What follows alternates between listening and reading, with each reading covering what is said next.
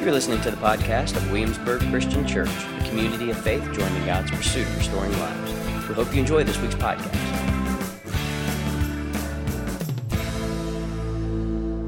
You notice that our brother Fred is not here. It's it's one of those kind of moments when you're here in the morning and you get that text that says, "Hey, bro, I don't feel good. I'm not going to make it." He did send me his sermon notes, so you get me reading his sermon notes.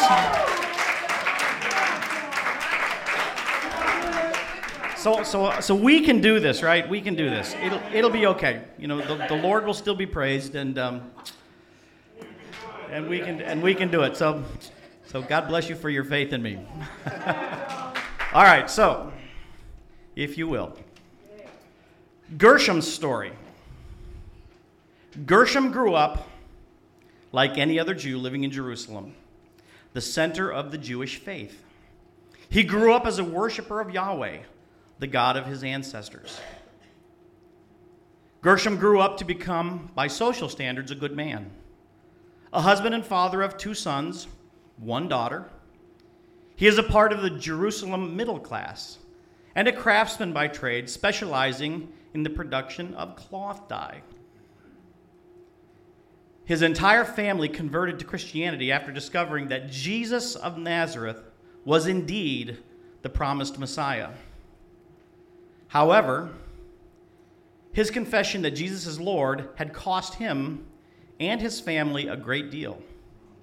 His mother, a recent convert to Christianity, had been beaten because of her confession in the Lord Jesus. Christians are consistently persecuted because of their faith, and largely by their own Jewish countrymen. But Gershom knows that no matter the price, it's worth paying. God's grace and love revealed to him through Jesus Christ, King of Kings, demands his full attention. Because of the gospel, Gershom has learned that love doesn't do what's easy, it does what's right, no matter the cost. There's a great famine in Jerusalem. The weather has been off, and the land has not been fruitful.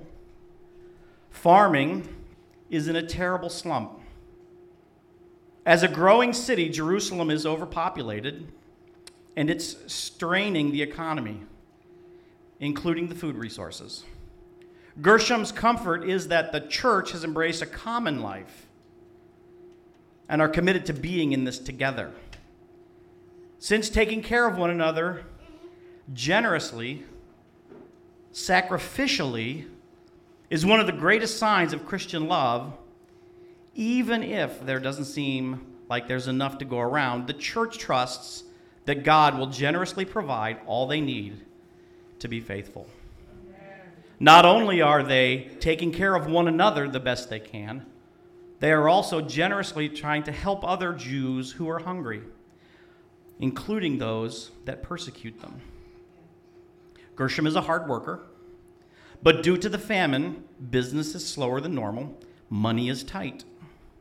Paying Roman taxes in addition to local taxes doesn't make it any easier. There is no tax relief on the horizon. One of Gershom's fears is his inability to provide for his family.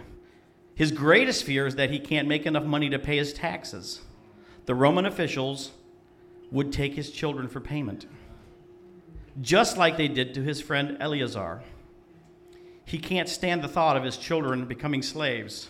He would almost rather the whole family be killed or even die from hunger than for his children to become property of the state. Agathias' story. Just over 1,500 miles away in Macedonia is a man named Agathias. He is a mason. He's a husband and father of 2. He was born in Thessaloniki. His work requires him to travel much of the Macedonian region. Already poor, work has been slow. The only real upside is that he's been allowed to spend more money, spend more time with his family. Before Agathias became a Christ follower, he was a worshiper of the 12 Olympian gods. He first heard about Jesus from Timothy, who of course was preaching in the city. The idea of one God who was three in one was difficult for him to understand. Even though Macedonia is made up of mostly Greeks and Romans, he had met a few Jews and was familiar with their God. What was hard for him to comprehend at first is how the same God would reveal himself to the world by becoming a human, born in a small town to a poor young couple, and take on the common Jewish name of Jesus. Eventually, he was overwhelmed by the love and grace of this God of the Jews revealed in Jesus. Hopelessness was the primary currency available in the Macedonian region. Macedonia's economy was in recession, and even though Agathias is poor, he knows that with Jesus as his Lord, he is rich. This is what he's learned as a part of the church and is the passion of the Thessalonian Christians. They're all poor. It's a poor church, but they're filled with love and joy, and they take Jesus seriously together, and that makes them rich.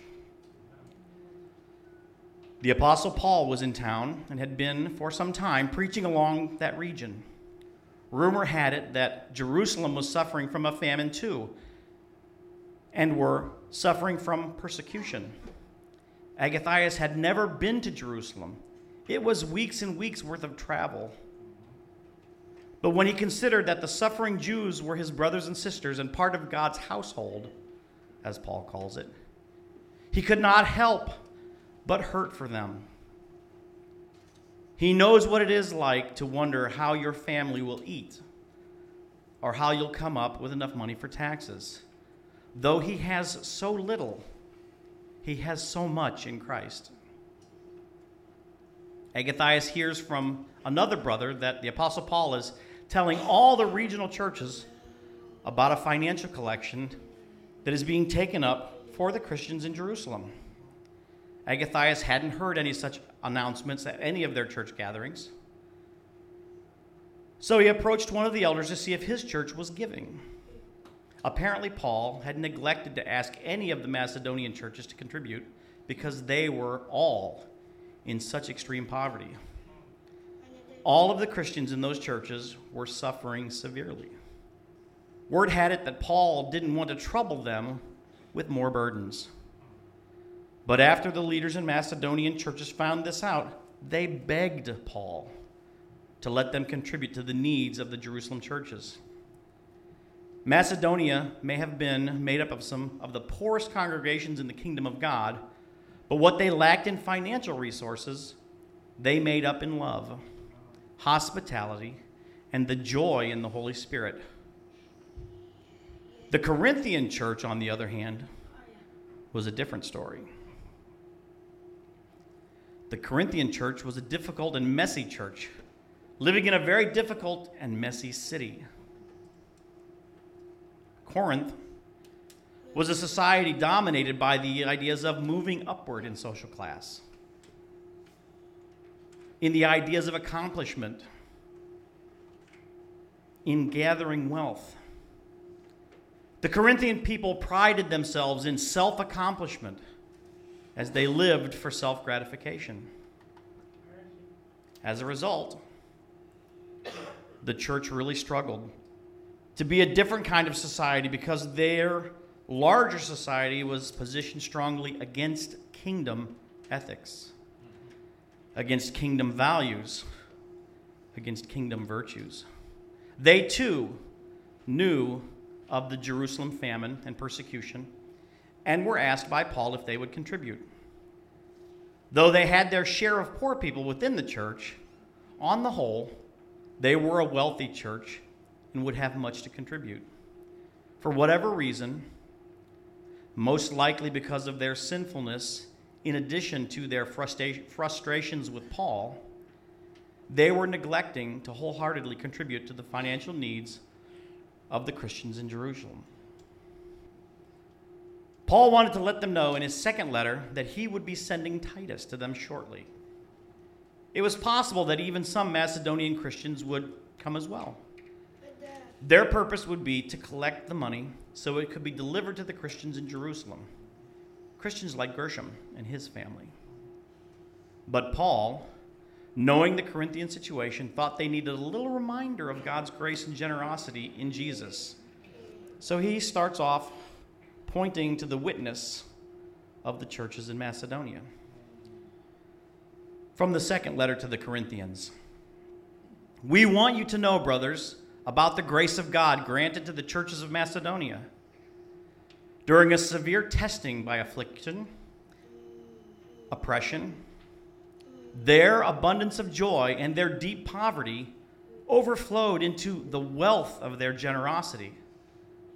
I testify that on their own, according to their ability and beyond their ability, they begged us incessantly for the privilege of sharing in the ministry to the saints, and not just as we had hoped.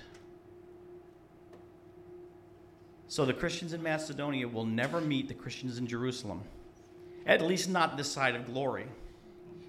Jerusalem was a half a world away. But being half a world away did not matter. These Macedonian Christians were reconciled to them in Christ. They may not share a national identity, but they share a baptismal identity, and that makes them family. Even though the math doesn't add up, the Macedonian churches work off of a different equation. They begged Paul to give. Extreme poverty plus hardship plus joy equals generosity. Let me say that one more time. Extreme poverty plus hardship plus joy equals rich generosity. When Jesus is Lord, poverty and hardships are not barriers to generosity. They had received grace to live, and there was plenty of grace to give, because the work of God's grace and generosity is to make his people more gracious and more generous. Also from the second letter of Paul to the Corinthians. Instead, they gave themselves especially to the Lord, then to us by God's will. So we urged Titus that just as he had begun, so he should also complete this grace to you. Now, as you excel in everything, in faith, in speech, in knowledge, in all diligence, and in your love for us, excel also in this grace. I am not saying this as a command. Rather, by means of the diligence of others, I am testing the genuineness of your love. For you know the grace of our Lord Jesus Christ. Although he was rich, for your sake he became poor, so that by his poverty you might become rich. Now I am giving an opinion on this because it is profitable for you, who a year ago began not only to do something, but also to desire it. But now finish this task as well, that just as there was eagerness to desire it, so there may also be a completion from what you have. For if the eagerness is there, it is acceptable according to what one has, not according to what he does not have. It is not that there may be a relief for others and hardships for you, but it is a question of equality. At the present time, your surplus is available for their need, so that their abundance may also become available for your need, that there may be equality. As it has been written, the person who gathered much did not have much, and the person who gathered little did not have too little. So there is a different kind of economic reality in this text. The rich ones, the Corinthian church, are the least generous. The poor ones, the Macedonians, are the most generous. In God's economy, everything changes. You can be a congregation with a lot of money and risk being poor. You can be a congregation with little money and have an opportunity to become rich. According to Paul, it seems that having little to no money and being generous are two different things. He also seems to believe that having money and having joy are two different things. When Jesus is Lord, poverty and scarcity, or not having enough, are not barriers to generosity. Mother Teresa, she served the poor and the sick in Calcutta. She gave her life away to the least of society, even the lepers. She offered love and hope, not through sermons, but through her sacrificial giving. And she didn't give out of what we might call abundance, or what some might call her leftovers. She gave out of her poverty. And for that, her heart became rich. Each morning, Mother Teresa attended Mass. As was the custom, she removed her shoes before entering into the sanctuary. Shane, who was serving with Mother Teresa at the time, noticed that her feet were severely deformed. Every morning Mass, Shane admits that he'd stare at her feet, wondering how they got into such poor condition. Listen to him as he tells the story of why her feet became so deformed. One day, a sister said to us, "Have you noticed her feet?" We nodded, curious. She said her feet were deformed because we get just enough donated shoes for everyone. And Mother does not want anyone to get stuck with the worst pair. So she digs through and finds them.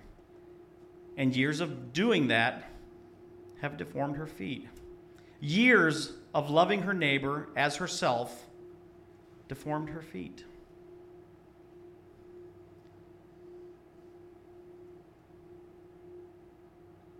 Today, what generosity does for me is forces me to ask questions of my heart.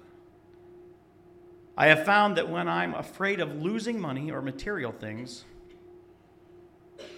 or get anxious about it, and I have to ask myself why, what it usually means is that the money or material things have just a little too much of my heart. Maybe this too is why Jesus said, "Wherever your treasure is, there your heart will be also." It just causes anxiety. The Macedonian Christians teach me that if they in their poverty were eager to give, so should I be also. Perhaps there are some of us who struggle to believe this. We do not have the means that others have. But remember how the Macedonian Christians were able to give, even out of their extreme poverty and their hardship. It was because they had great joy in Christ and even in one another. We've said many times, joy is not so much about happiness as it is about satisfaction, and they were satisfied. If I'm always telling myself that I am the one always getting the short end of the deal, then there is no way to have joy. Therefore, I will not be generous. I can't be, because I don't have enough to give. This is the mindset of scarcity. Doris Day said this: "Gratitude is riches. Complaint is poverty." The Macedonian Christians refuse to let the finances be the source of their joy. I imagine that. But there's another mindset of scarcity that is a little more subtle. My, Perhaps another reason is we are overly committed to the word my. The danger of American society as we live in a culture of my rights, my money, my time, my house, my church, my. The moment we step into generosity, the moment we step into freedom, you can refuse to let your finances be the source of your hope and joy. The Macedonians have their identity established in Christ. Look again at verse 7. Now, as you excel in everything, in faith, in speech, in knowledge, in all diligence, and in your love for us, excel also in this grace. Just as you're growing in those ways, grow in generosity. Why? Because of verse 24. Therefore, before the churches, show them the evidence of your love and of our boasting about you. The idea of showing the evidence of their love by giving is consistent with Paul's own call to mission. So Paul tells them the story of the gospel in money metaphor as the anchor and motivation. Verse 9. For you know the grace of our Lord Jesus Christ. Although he was rich, for our sake he became poor, so that by his poverty we might become rich. Generosity is what God does. Should it surprise us that it is what God will always call us to? Giving of our money, giving of our time, our personal wants and desires, giving of our lives. Paul seems to believe that at least one piece of evidence of whether or not our hearts are truly overcome by God's grace is our willingness to freely give to others. Generosity is the invitation to participate in the story of God as we share in what God is doing in the world. We need to be a people who, as a demonstration of love, illustrate God's grace to a watching and hurting world. We can because God calls us to it. And God would never call us to something he is not able and willing to equip us for and carry out. 2 Corinthians 9 says, remember this. The person who sows sparingly will also reap sparingly.